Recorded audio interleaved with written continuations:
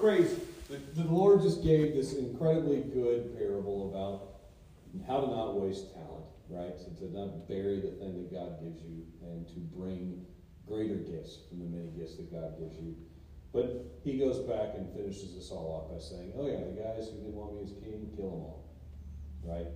And then Luke says that after this, he proceeded on his journey up to Jerusalem. I didn't just say anything crazy. But what our Lord says is something that's totally counterintuitive. Why would the one person who just buried the coin, they didn't take it to the bank, like, should we really be that mean to that guy? Should we take the thing away from him and give it to the guy who has all the gold coins? Well, yeah. Because in the reckoning of our judgment, God's going to ask us, how did you love me? How did you use the absurd gift of love that I gave to you? What did you do with this? Did you waste it on selfishness? Or did you love with the love that I've loved you? That's what this parable is about. You may experience and not sense God's generosity as much as the other person next to you.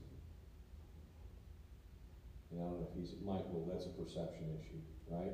Yeah. Spiritual jealousy always gets in the way. We think somebody else is holier than us or better than us, or because they can sing and because they can do this, that I can never be like them. Well, God didn't call you to be like them. God called you to be you. But don't waste the talents that God gave you. Don't waste the love that he spent for you on the cross.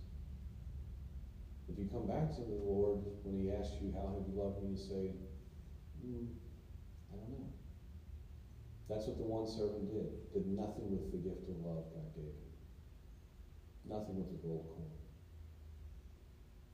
But the one who had the gold coin and then made 5. The one who had the gold coin and made 10. They loved our Lord.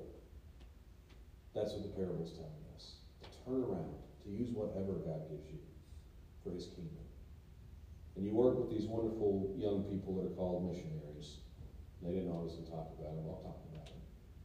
They're trying to do this. They're trying to use what little talents or what great talents they got from God to bring one of you, or maybe hundreds of you, to the joys of God.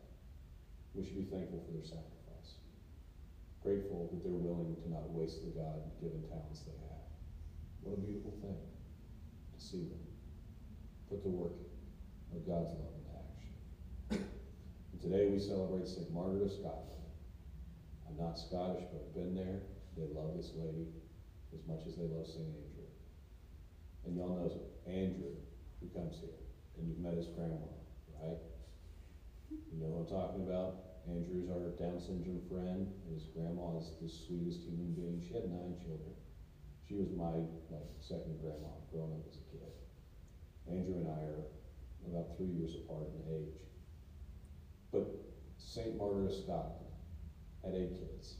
Her husband died. She basically sold half the kingdom so that she could do what? Feed and clothe and shelter and give drink to the poor. Sweet Andrew, whom you've all met and know he's pretty particular about a lot of things, really loves you guys. And whether you realize it or not, he's ministering to you 99.9% of the time. He's making your life better. And when the Lord asks Andrew, what have you done for me? He'll say, look at all these kids that I tried to love. So we have a lot of good examples in our lives. Maeve Niver, Andrew Niver, good examples. These focus missionaries, good examples 99% of the time, right? All of you, good examples. You're here on a Wednesday night at 8:30, 8:50. If I stop rambling, we'll be done sooner. So you're not wasting the talent God gave you. But have you taken that talent out?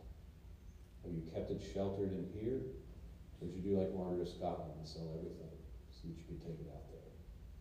The people on this campus desperately need to see you grow the talents that God